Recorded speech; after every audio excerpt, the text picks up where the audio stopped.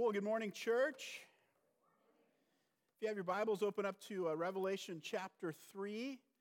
Before we jump in, I just want to take a minute to kind of repeat the announcements. And those of you who know me know that I love announcements. But these are really, this is kind of more like family talk. And we had some issues with technical going on, and all these things were happening. And sometimes when those of you online, some of you just watch the sermon so you don't get the announcements. So I think these are that important for us all to make sure that we're catching this. In a time of transition and the board partnering with Dr. Downs has an opportunity along with the elders to come and listen to you about your church and ask you questions. And, some of you will come up with questions that they're not asking because I know you, and you will ask them questions. But it's an opportunity for you to have input in this transition. And so it's really important for you to mark June 17th on your calendar. Evening meeting, we're guessing around 6:30 in that, okay? So June 17th, please mark that on your calendar. And I would just say very, very, very important, okay? The second, we're just really excited. It's a big deal. I know that most of you don't know the name. This guy's written several books. I can't pronounce the name, but it doesn't matter. It's just a really great opportunity to learn from somebody that has been starting prayer movements all over the world. And because of the relationship with Dr. Downs, he is going to be here and teach us on prayer June 27th and 28th. He's going to preach, and then he is going to be here for 2 evening, 6 to 9 seminars, and probably over in the fellowship hall, and have the opportunity to hear from him. And it's just going to be a great opportunity. And then he has some materials that go around with his book that he's going to be teaching from. He has several books, but from the book he's teaching on. And the small groups, we're encouraging you, small group leaders, listen to me here, to pick that study up to take through the summer. And this will help us in our prayer through transition. And so at some point in time, you say, what are the elders doing? June 17th, June 27th, and 28th, okay? So be a part of that. Okay? Also, I think we forgot to pray this morning. Let's pray. God, thank you that we know that as we worship, that you are here in our midst. And God, we pray, as you have taught us to pray, that your name would be honored in our worship, whether it's here or at home. That your name would be honored in our conversations, that your name would be honored in our church and in our life. God, we pray your kingdom come. God, we pray that we would know more of your presence, that we would be in a kingdom that cares for the orphan and the widow and the sojourner, and that your justice would be done. God, we pray that your will would be done, and that's sometimes really hard. It's hard for us to pray that, not because we don't know that your will is going to be done. We know that, but sometimes your will scares us. And it even shook the Son in the garden, where he asked you to take the cup from him, but not his will, but your will be done. And so, God, we pray your will be done. God, we pray for your provisions as a church. We pray for your provisions as families, as individuals, Lord, that you would care for us. And God, as we've been going through Revelation, this idea of repentance, God, may we be a humble, repenting people that recognizes, God, that you would forgive our sins, that you would forgive our debts, our transgressions, as we forgive others. God, we pray that your hand of protection would be on us. God, we know that that's not going to be mean that we're going to be void of conflict or void of of difficult times. But God, we know that in the midst of the valley of the shadow of death, God, that you would be with us and that you would prevail. So God, as we open up your word this morning, as a church, as families, God, we pray that you would speak to us. God, I pray that our hearts would be open to receive what you have to say to us, and that our hands and feet would be willing to do what you ask of us. We pray this in Jesus' name. Amen. Well, Revelation chapter 3, I'm going to start with a sports story, and I'm sorry, but I was watching yesterday the PGA golf tournament. I can't remember, Memorial something. It's been playing in Dublin, Ohio. You could hear the cicadas, man. You could almost not hear the announcers. It was just so loud. And so I'm watching it, and there's this golfer. His name is Jon Rahm. Some of you just you'll get there with me. Hold on. And he finishes his round, and he is, for 3 days, this is a big deal, he's like 15 under par. And so he is 6 strokes better than anybody else that's playing. 6 strokes with only 1 day to go. And as he's walking off the green, this man walks up to him and says a few words, and he just drops to his knees and begins crying. And so the announcers for TV are like, we're not sure what just happened. We're going to stay with this until we figure it out. And so I had the button to turn it off. To be honest, I'm not a big Jon Rahm golfer fan. I was rooting for other guys. And so I was like, oh, wait. And so he had tested positive for COVID-19 and was kicked out of the tournament. And kicked out's a rough word, but you understand, right? He's disqualified. He had 1 shot of the vaccine, but he inadvertently was around somebody who was positive. They were watching him. He tested negative on Thursday. He tested negative on Friday. He tested positive on Saturday. And so he's out. And, you just don't get an opportunity as a professional to win a big one. And this is a big one. Not to mention it's like $1.6 million. Not a big deal to him. I could take it and get me out of a couple of jams. But, like instantly, and I was thinking, this guy has been preparing his whole life, probably playing golf since he was a kid, in so many tournaments and practice on the range over and over again. He has prepared his whole life for this and then executes perfectly, just at the right time, the right day. He still doesn't win, and it's nothing that he could have controlled. And so many of us, we just think I got everything under control. That's what we don't.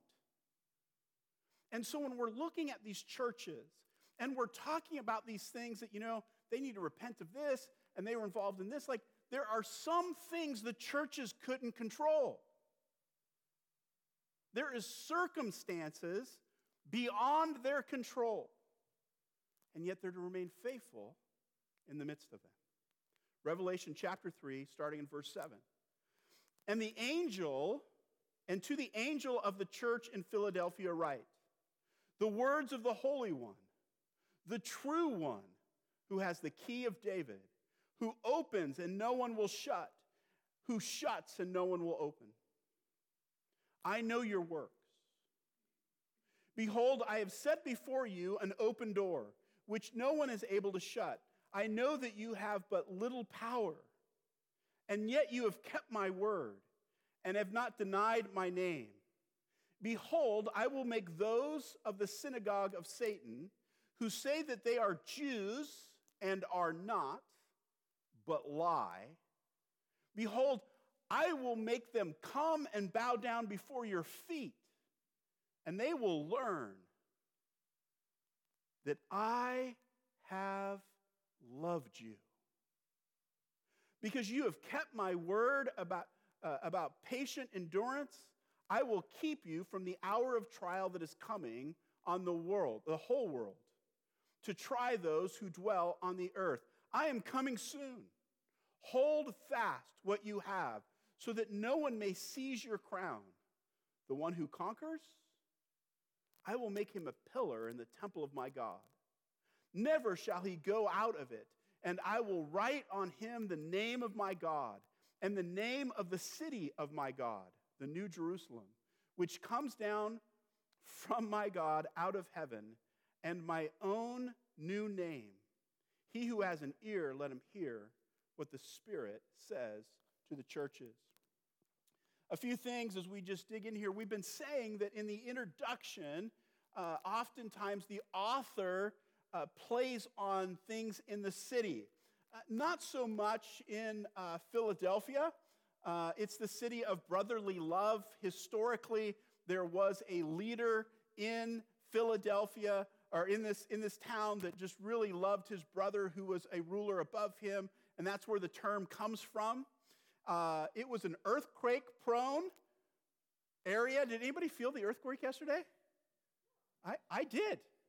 Now, granted, I'm from California. I'm a little sensitive to those things. But there was an earthquake over Mount Hood area about 8:50 yesterday. Steve Gilbert said he felt it. I felt it as well. Just kind of a quick little house was shaking a little bit more than usual. But Philadelphia was an earthquake-prone area. We are gathering from our text this morning that it had a strong Jewish community. Archaeology hasn't really borne that out as it did in the city of Sardis. Remember, Sardis had the huge temple in that. But there's clear contrast that the writer is using here between the synagogue in Philadelphia and the church. And you can almost picture the Jews of that town emphasizing, we have the synagogue. You're out. And so the writer here does this big contrast.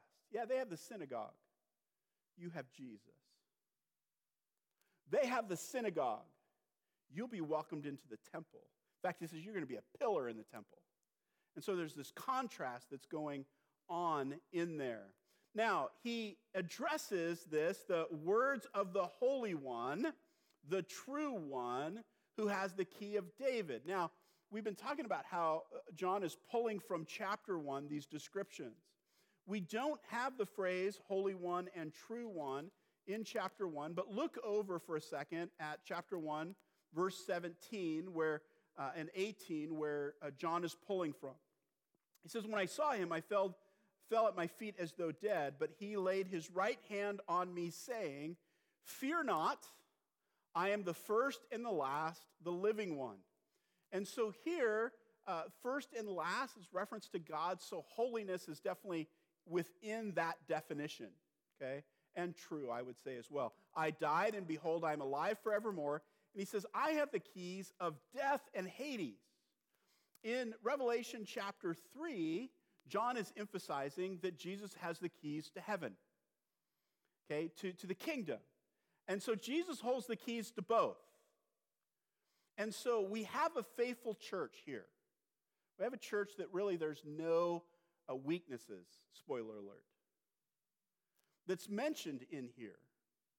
And so what he is saying, instead of saying, hey, I have the keys to Hades, he's saying to the faithful, I have the keys to the kingdom. And so he's playing on that term. It's reversed a little bit here. So the Holy One, we're talking about Christ's purity and separation unto God, the idea of being one that is chosen by God. I recognize the Trinity here, but Jesus had a distinct role that he did in obedience to his Father. And so Jesus can be trusted.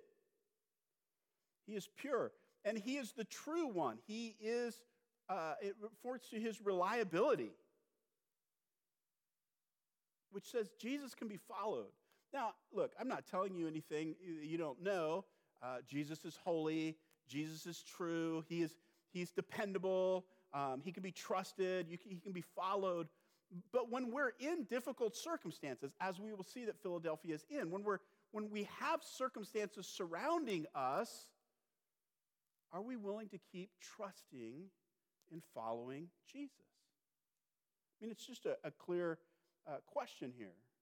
And the focus is that our dependence and our confidence is in Jesus.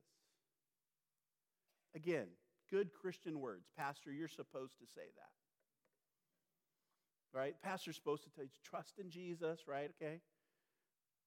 Be confident in him. But I'm challenging you to think about it. Where does your trust lie? In your bank account? In your 401k? In your family? In your nation? In your military? It's amazing the things that we put our trust in. Our mechanics, every time we get in our car, right? Look, our dependence as a church, our dependence as followers of Jesus, our confidence as followers of Jesus is in Jesus Christ. And then he holds the key of David. He's playing on a story in Isaiah chapter 22 of an individual that holds the keys in Hezekiah's kingdom. And so he's playing on this idea. It would have been a concept maybe Jewish Christians would have understood. But the idea is that Jesus has the keys to death and Hades, and Jesus has the keys to the kingdom. He's holding all the keys, okay? Strengths. It says, I know your circumstances. Now look at verse 8. It's worded different. It's like we need like parentheses or something. I know your works. Okay, this is said in each of these churches. I know your works. And then he gives them a description. He doesn't talk about their works. He says, behold, I have set before you an open door, which no one is able to shut. I know that you have, okay, let me just stop there for a second. So there's some debate about what this open door is. Are we talking about the door to the kingdom? Are we talking about the door to ministry opportunities? That term is used in the Bible in different ways. And so what he's referring to, and it's not as clear as we would want it to be, and sometimes I think the authors do that on purpose. You can play with the imagery here a little bit. Now, I would specify here, the open door is not like, you've been faithful, therefore you got an open door. The open door just happens as our faithfulness. God provides that. It's not like a reward in that sense, but you just want to be careful with saying, I earned it, I deserve it, or something like that. God is working with them, and this door is open, and he knows their works. And then he says, I know that you're little. You have little power. And so what's clear here is that God knows their faithfulness in their circumstances. And so I want you to hear this today. And our faithfulness is not dependent on our circumstances. Your faithfulness is not dependent on your circumstances. Now, you play with this a little bit, if you're honest. You know, if I just had a better job, if my spouse was this way, if I had a spouse, if I had more money, if I had more freedoms, if I didn't have to wear a mask or didn't want, whatever, we have also, if, then I would. Newsflash. Your faithfulness is not dependent on your circumstances. Now, if you've been doing the reading, we just read through Numbers, and we're in Deuteronomy and Leviticus, right? And there's so many times that Israel comes to a place, there's no water. And what do they grumble. God gets angry. Moses gets irritated. And God provides. We were talking in our small group. One of the ones that gets me is they're in the desert. Like, there's no meat to eat. We had meat back in Egypt. Did you notice that God is describing all the sacrifices they had to give? Where were all these sheep and bull coming from? It's almost like they're saying, well, I don't want to sacrifice one of mine. I want free meat. You see, they were in difficult circumstances. Don't get me wrong. They're walking through the desert. They're battling. They're headed to the promised land. But at the end of that, God says, I tested you these 10 times. I tested your faithfulness in your circumstances. By the way, and I found you lacking. He doesn't say that, but that's there. They failed each of the 10 tests. Your faithfulness is not dependent on your circumstances. Our faithfulness is not dependent on freedom from persecution. Wouldn't it be nice if we lived a life without difficulty and sickness and persecution, if everybody loved us all the time? You're jumping ahead in the story. That doesn't come till Revelation chapter 22. Now, look at verse 10, and we're going to come back to it in a little bit. He says, because you have kept my word about patient endurance, I will keep you from the hour of trial that is coming on the whole world, and try those who dwell on the earth. Now, regardless of which way you approach end times interpretation, most scholars would agree that we're talking about here the end. And I just want to remind you, some would say this is a rapture verse. Some would say it's not. Okay, we'll get to that in a second. Regardless, it didn't apply to the church in Philadelphia. We're not all guaranteed a deliverance out of persecution. And so your faithfulness is not dependent on that. Now, he says here specifically, again, back in verse 8, I know that you have but little power. And so what kind of power? I would say they have little political power. We've seen that in all the churches.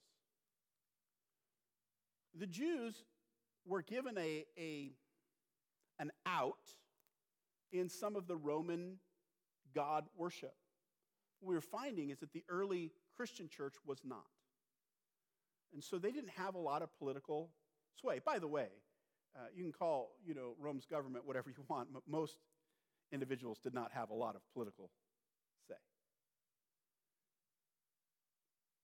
We have seen through these processes, because they didn't worship some of the Roman gods, that would affect their ability to do business and to buy and sell. So maybe he's talking about their financial power. He's saying, I know that you don't have a lot of money, but you can be faithful anyway.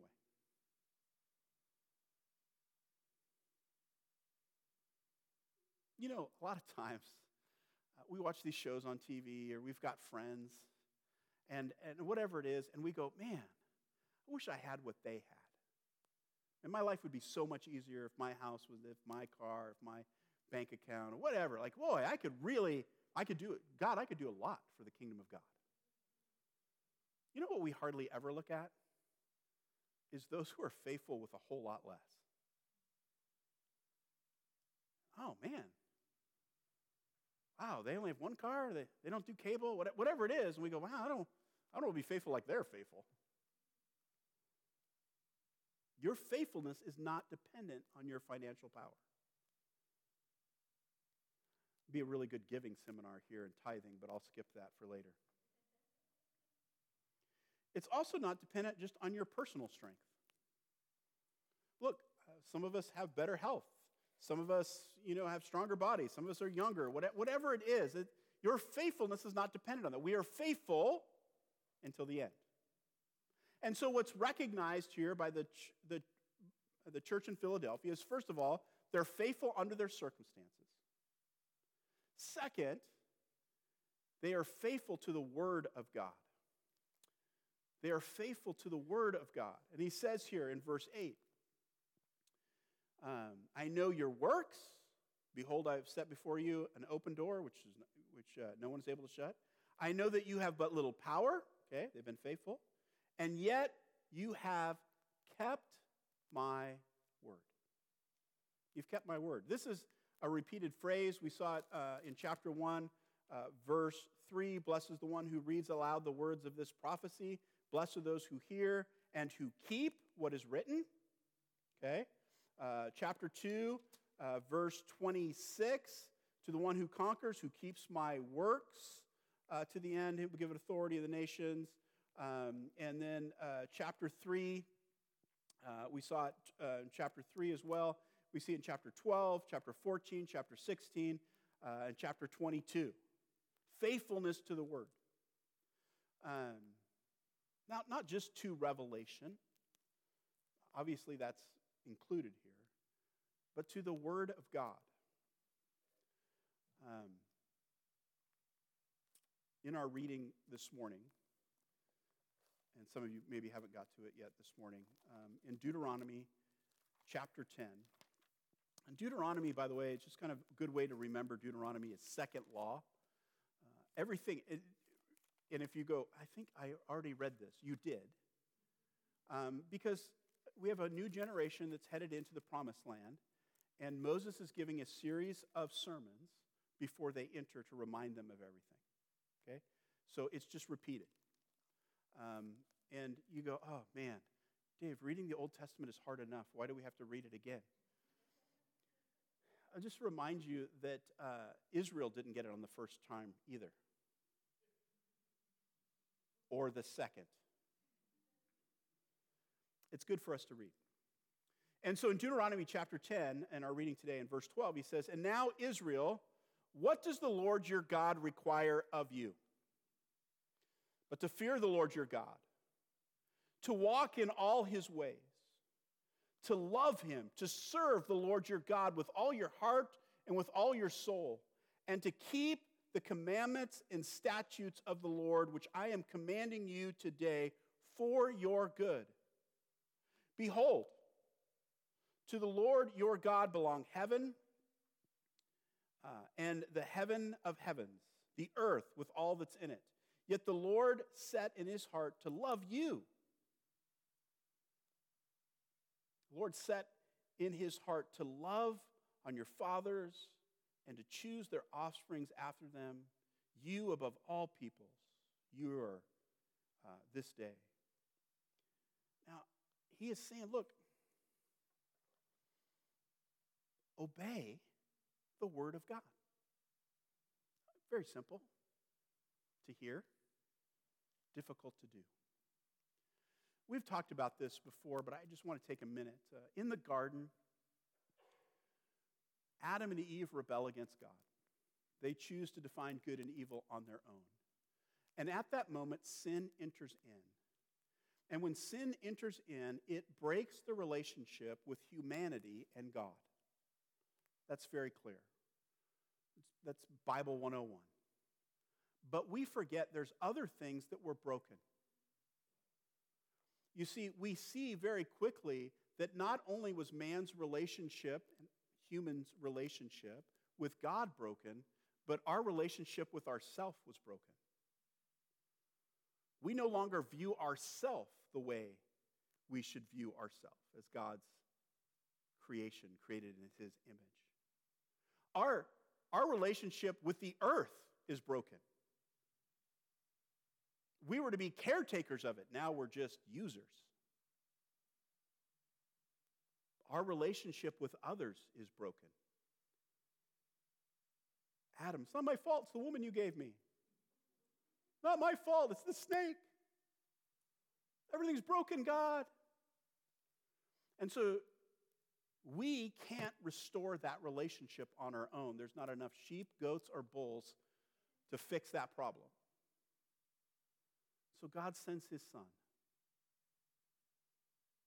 who gives his life so that your relationship with God could be restored. But friend, don't stop there. It's also so that your relationship with yourself can be restored. It's so that our relationship with the earth in which we live can be restored. It's so that our relationship with others can be formed. It has to do with our identity. It has to do with our purpose. It has to do with our ability to forgive others as God has forgiven us. And so, why do we keep the Word of God? Because it helps in the healing relationship with God.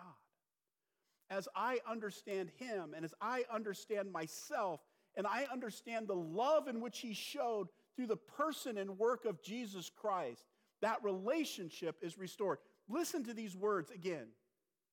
He says, behold, verse 9, I will make those of the synagogue of Satan, who say that they are Jews, they are not, but a lie. Behold, I'll make them come and bow down before your feet, and they will learn what you should already know,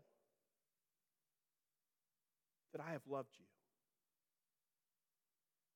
How do we know that?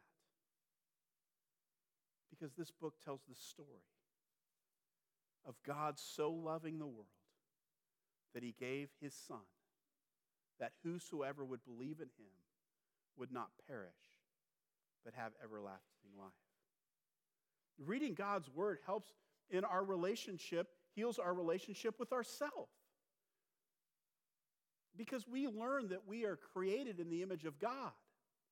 And not only that, but that God is restoring that image, that we're His children, that we're filled with the Holy Spirit, that we have an inheritance, that we're a part of a family, that we have a new purpose. Like all these things we're learning as we're reading the story. We're reminded that it helps heal our relationship with others. Peter says, how many times do I forgive my neighbor? 7? Seems pretty drastic. No, not that many times, Peter. You see, what the world knows about you is not how many times you came to church, not how many times you have given money to the church, not how many times you've sat in your bedroom alone and prayed. What the world knows about you is how you treat other people. What your kids know about you is how you treat other people. The Word of God heals our relationship with others, and it heals our relationship with the world.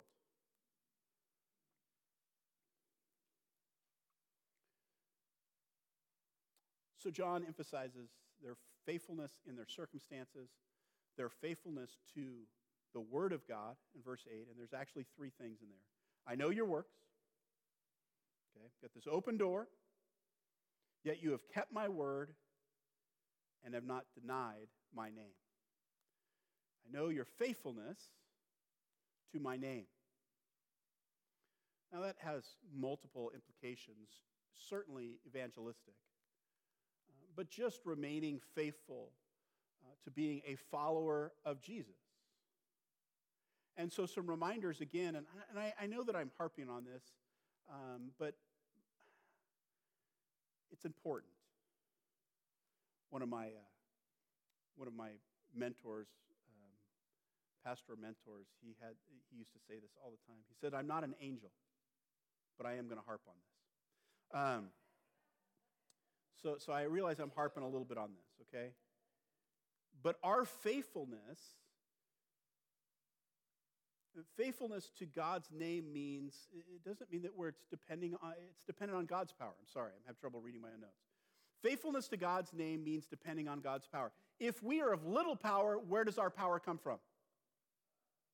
Right, we just sang about it this morning. Okay, Chris nailed that one, hit that one out of the park. Right? We just sang about that. Like our power comes through Jesus Christ. Okay, so here we are in whatever situation we are, and we're trying to be faithful to. How do we do it?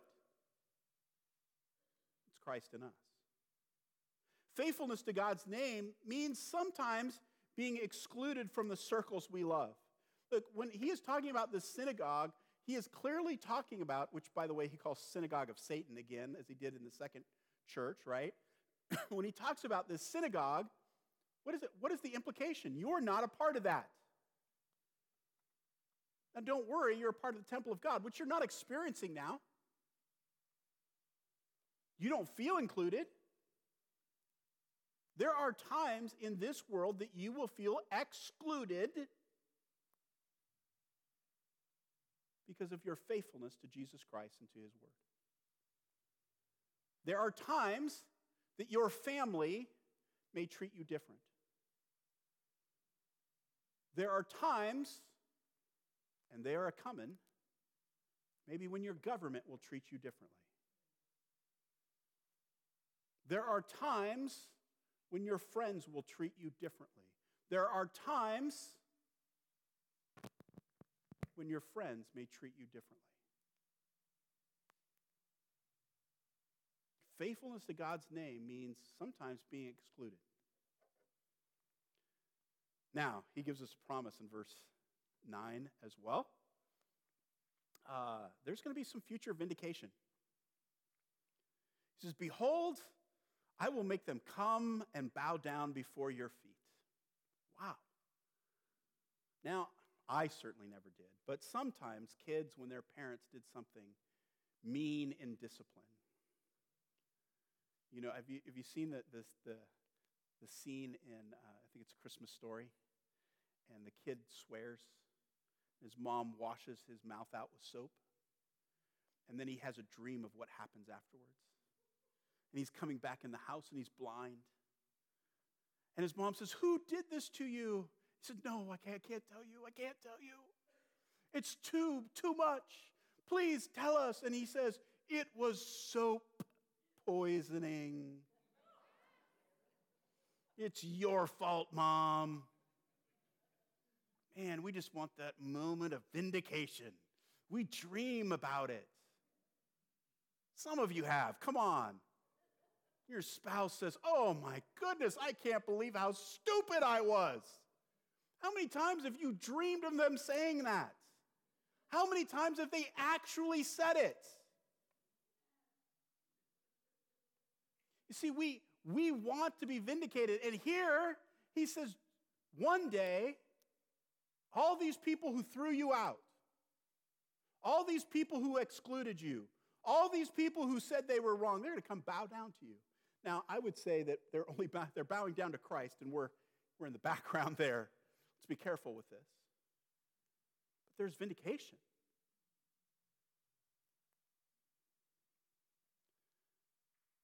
And I think there's a promise here of those who are faithful to God's name are resting in God's love. I have loved you. And we can't be reminded of that enough. Oh, God's love for us. We have so many prayers of what we want God to do. Here's my challenge to you sometime this week. Just open up your journal, take out a sheet of paper, whatever you do, and just take a minute to thank God for what he's already done. What he's already done. Oh, God, sometimes our prayers are, "What have you done for me lately?" We're resting in God's love. Now we're also trusting in God's protection. Verse 10, "Because you have kept my word about patient endurance, I will keep you from the hour of trial that is coming on the whole world to try those who dwell on the earth." Here is a verse in which no matter which commentary you pick up, it slightly disagrees with the one you read before. Okay, I'm just telling you. I've got like 6 of them stacked on my desk right now that I'm reading through as we go through Revelation. And most would say that we're talking about the end here, but is this talking about a rapture that either comes before the tribulation or before the wrath? Or is this talking about God keeping us through? There's 2 main possible interpretations. That God delivers us, sorry, is that on your notes there? No, okay. At some point I run out of room. I have all these things I want you to fill in. So 2 possible interpretations. God delivers you from the tribulation to come. We start this train of thought in 1 Thessalonians chapter 4, verse 17, where Paul says, "Then we who are alive, who will be left, will be caught up together with him in the clouds to meet the Lord in the air." So we will always be with the Lord. And there's just a lot of debate about when that being caught up happens. Okay, so one interpretation, God delivers us from tribulation. The second possible interpretation is that God delivers us through tribulation. Now, let me just point out for a second, just argue both sides. In John chapter 17, in the Lord's Prayer, Jesus prays of his disciples in verse 15, "I do not ask that you take them out of the world, but that you keep them from the evil one." So there's the idea of being kept, okay, through the tribulation. So you can see both in there, and I would say for the church in Philadelphia, they were kept through, okay, because there's not multiple raptures. And so what we have here is just a reminder. Those of you who love studying this stuff, some of you, I know you're all set in your theology, and it's good for you. I'm really glad. People have been arguing about this stuff for years. And if you think I'm going to preach a sermon and convince you of something, then you're sorely mistaken, okay? Most of you just want me to tell you what you already have heard so that you feel good about it, but I'm not going to do that.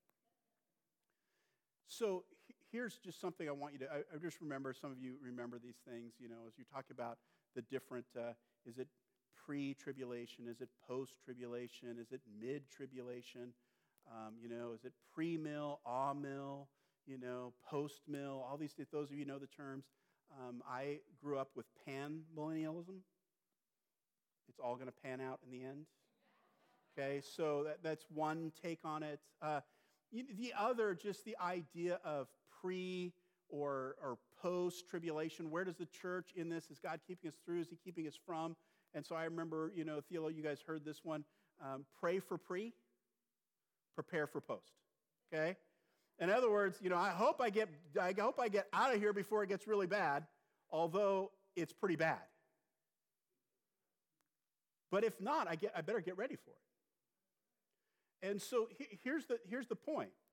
Our faithfulness is not dependent on the rapture. Our faithfulness is to God and to his name. It's to his word. And look at verse 11. He says, "I am coming soon. Hold fast what you have so that no one may seize your crown." In other words, faithfulness to God's name means waiting on Christ's return. We're waiting. Now, that doesn't mean waiting, doing nothing. Now, I know some of you, again, we can argue later, that's fine. Some of you go, "Dave, I want you to just give me some hope in the rapture. I want you to give me some hope and all this stuff." And what I want to say is, growing up in churches where the rapture was preached, honestly, more than heaven. Just being honest with you. In Baptist churches that I grew up in, I heard more about the rapture than I did about heaven. Now, the implication then is that I'm more concerned being delivered out of my circumstances than I am living eternally in the presence of God. And as your pastor, I will not emphasize that. You should live every day in the hope of living in the presence of God, regardless of your circumstances. He's harping on it again. This lifetime is it's gone. Eternity is what we need to focus on. Now, some of the younger generation will say to me, "You're telling people not to care about justice and not to care about the..." No, I'm not. not saying that. We absolutely should live in light of the kingdom that we are going to live in. That's why we pray, your kingdom come. Not so that we sit there and go, come, come, come, so that we start living according to it. We're waiting on Christ's return. Faithfulness to God's name means remaining strong, which we just looked at in verse 11. And then also, I would say that there's an emphasis here, which it switches. We have this synagogue, and then he starts to talk about heaven. And he says, don't give up this crown. He says, to the one who conquers, I'll make him a pillar in the temple of God. So where you were left out, you are now going to be a part of. In a much bigger, long-lasting way that nobody can ever... Man, he doesn't just say, look, you get to be in the temple. He refers to them as pillars in the temple. I mean, you couldn't even be more of an important part of the temple than that. And not only that, but you get your name on your pillar. It's pretty significant. And so we're enjoying fellowship with other believers. Man, if you want to know what you're going to be doing in heaven, for the most part, some of you, this could be taken the wrong way, but for most of you, I'm okay with this. Think about what you really love doing. Because God loves you. I love music. Guess what? It's going to be in heaven. Chris and I talk a lot. We both have same kind of barbecue. And so I love barbecuing and having people over to share in the meat. I love having meat teams. I think I'll be doing that in heaven. I love playing sports. Right? Do you understand? Like, what is to come is everything that we love more. And so he says here, you're going to be enjoying this fellowship. What are the weaknesses? I already told you what are the weaknesses? None. But we're reminded, again, our strength is not found in our circumstances. Our strength is not found in our positions in this world. And our strength isn't even found when we're living in times of peace. The rewards to those who conquer. Again, the one who conquers, I will make him a pillar in the temple of God, of my God. Never shall he go out of it. The temple just represented God's presence. The pillar of fire, the smoke, it's where you went for...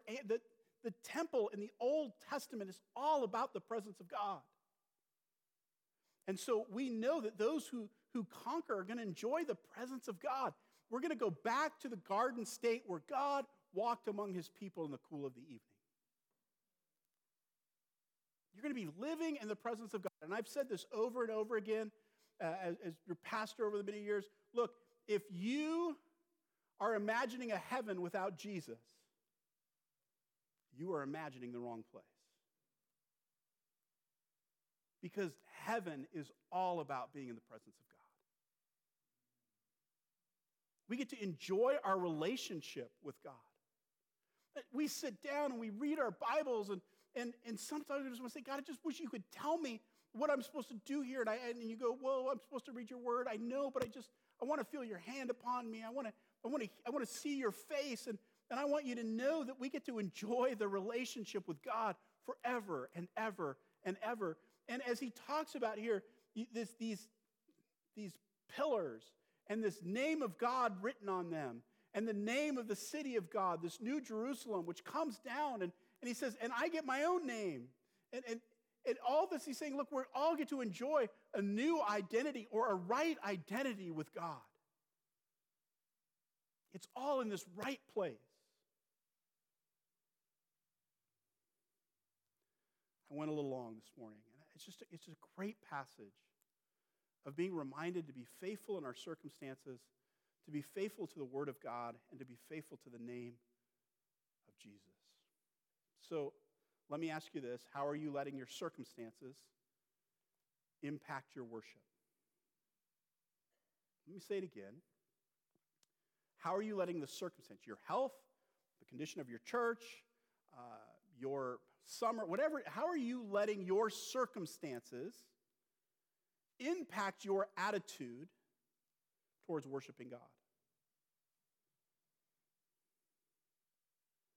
Second, how are you keeping the Word of God? I know that I make a big deal about, are you reading? Are you asking questions? Who is God? What has he done? Like, how are you applying God's Word to your life? But how do we know the story? How do we know the works of God unless we're just constantly being reminded of it? How are you proclaiming the name of Jesus? Beyond Sunday morning, how are you proclaiming the name of Jesus? Let's pray, and then we'll sing a song, and I'll just kind of introduce you to communion for this morning. So let's pray. Father, thank you for this morning, for the challenging things that come from your word. And Lord, I just pray. I pray for the faces that I see here this morning, the body of Christ here at Hillsborough First Baptist Church. I pray for those who are watching that I can't see, some who have been a part of our body for a long time, others who are just catching in and listening. Maybe just somebody just picked this up this morning for whatever reason. You're just watching this. And so, God, I pray for all those, everybody here, that we would know the love of Jesus Christ. That we would look at what you have done, giving your life for us, dying for our sins, bringing us to completion in the kingdom. God, when we look at that, we'd be reminded of your works, your love. And that it would cause us to be faithful regardless of our circumstances, to be faithful to what you've spoken, and to be faithful to your name until we are in the presence of our God. May your hand be upon us.